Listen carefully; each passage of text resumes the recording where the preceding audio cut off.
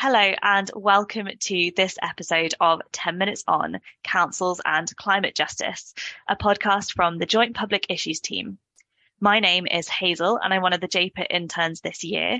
And joining me today is Hannah, the Campaigns and Church Engagement Officer for JPIT.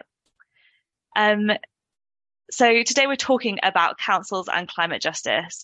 And this might seem like an interesting route into climate justice. I know we've all been thinking about this a lot recently with the COP27 conference, with regular protests in London from Just Stop Oil, and many other things going on around climate justice on a kind of national and international level. But we really think that councils and local climate justice is an important route into engaging with the climate crisis. So we have this amazing project which we've been working on for a while called Net Zero in My Neighbourhood. This project is to encourage churches and activists to get alongside and work with their councils on the issue of climate justice. We want to see local communities bringing about local change for the good of all of us and for the good of our world. Hannah, I wonder if you could start us off by letting us know about why councils are so important and why we should engage with them on this issue.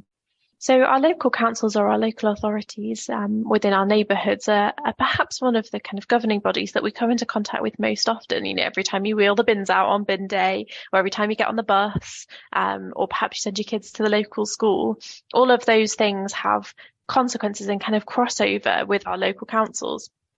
And we don't often think about them having the power for the kind of big systemic change that we often talk about around climate justice. But I think where the real potential is that they've got really good opportunities to make practical and kind of tangible difference in their local areas.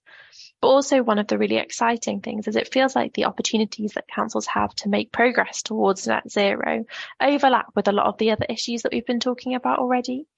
So lots of the areas that councils have responsibility for, whether it's transport, waste, housing in the local area and kind of local council buildings, cross over with questions around things like the cost of living crisis. So if councils have responsibility for retrofitting local council buildings or council homes to increase the insulation and reduce the energy costs, that's really going to help people in the middle of a huge hike in energy prices.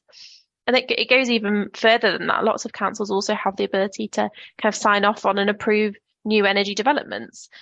So I know in Telford, the Telford Council built a publicly owned solar farm, which saved more than 13,000 tonnes of CO2 and has generated over £1 million worth in energy for the council. So that's a really strong step towards a kind of practical move towards net zero that also has benefits across multiple areas.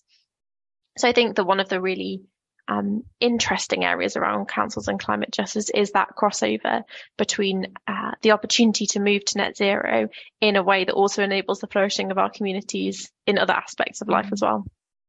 Yeah, absolutely. I think we can downplay the importance of councils and local authorities in our own lives and in our own experiences. And actually, there is such good news from this work. I think what is so great about Net Zero in My Neighbourhood is that we're getting alongside people that are already caring about these issues in a lot of places. Most councils have already set net zero targets. That's 85% of councils have set a target year for reaching net zero emissions. And also the vast majority of those are lower than the government's target of 2050.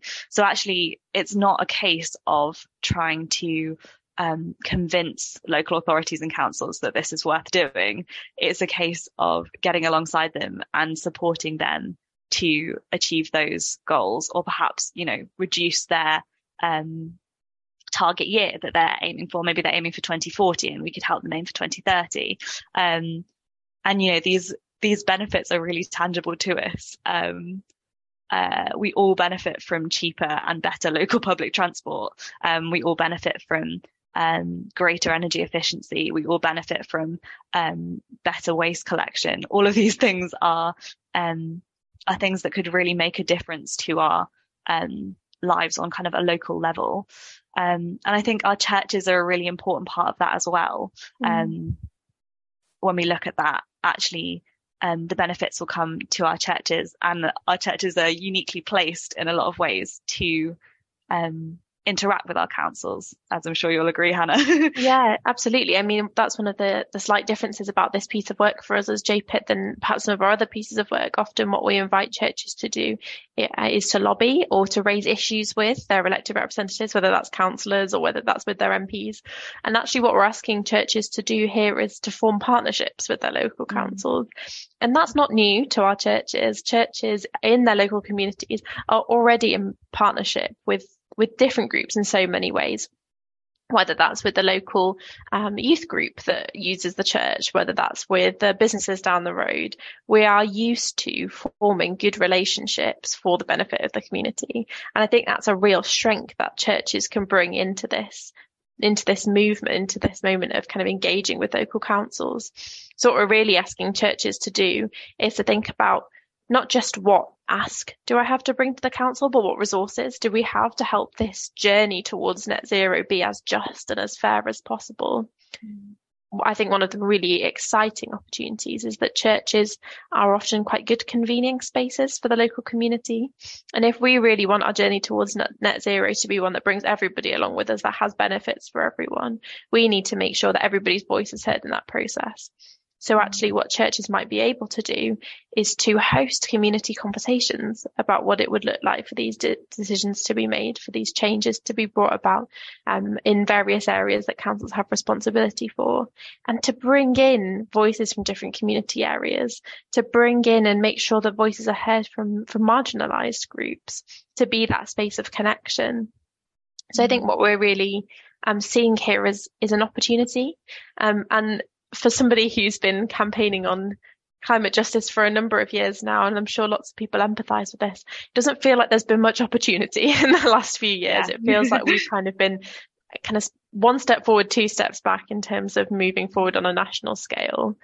This really feels like it opens doors. And then we're not saying it's going to be easy. We're not saying that every council is ideal to work with and that churches have all the time and resource to do this. But actually, this is an area where we're seeing those opportunities, isn't it? Yeah, absolutely. And I think it's so important that we do point out the fact that we know this isn't the only route to climate justice. We absolutely, this doesn't negate the importance of national and international and systemic change that needs to happen in order to, reduce global warming and repair our world. But this, national and international change isn't possible without local change. And it's exciting to think about the fact that churches and individuals could be a huge part of bringing about this change. I often think about how amazing it would be for the church, which is often thought of as behind on a lot of issues that are kind of prevalent in our world at the moment, could actually be at the forefront of making a real difference in our local communities. That's an incredible opportunity for showing our communities what Christians are really all about. And actually, providing that convening space and providing that opportunity for discussion and, opportunity to make real change in our local community would be so amazing in a lot of ways. And it connects in with the mission of lots of local churches as well, doesn't it? Absolutely. So many of our churches are already on this journey themselves. We're eco churches moving towards kind of bronze, silver, gold awards in the local church. This is an opportunity for us to carry those values into the community, to witness to why we believe that taking action for the climate is an important thing to do, and why we believe that justice is a part of that conversation. And this is an opportunity to connect in with people in the local area who also think that. One of the great things about this area of work is that we are absolutely not starting from scratch, and there are some brilliant organisations already doing work on this. Friends of the Earth have groups right across the country where they're bringing together people who care about the same things. Again, it's an opportunity for partnership. This is an opportunity for us to join in and to be working on that kind of part of the puzzle of climate justice that is kind of right within our reach, that is right kind of on the doorstep for us, rather than kind of across the world in Egypt, where we might feel like we don't have a voice at COP27 or next year at COP28. Like this is a space where we can see the difference, and we can use our resources in a very tangible way to make that difference. Yeah, absolutely. this could be a real example of long-term change on a local level. Yeah, and like you say, there have been plenty of wins already. You don't have to look very far to find stories of councils or individuals working to achieve these goals. And Hannah, you mentioned Friends of the Earth.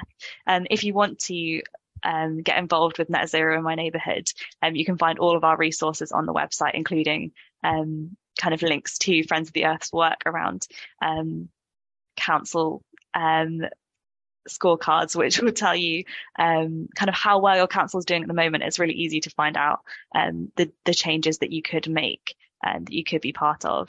And we've got a workshop resource which we're setting up.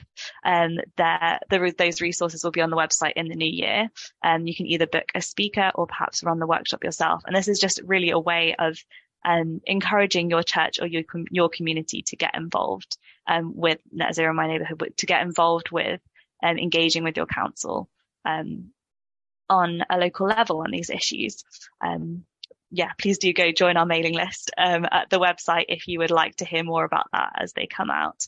So I think that wraps us up on this episode of 10 Minutes On. For more from the Joint Public Issues team, go to our website at jpit.uk. That's jpit.uk. And if you've enjoyed this podcast, please share it around. Thank you for listening.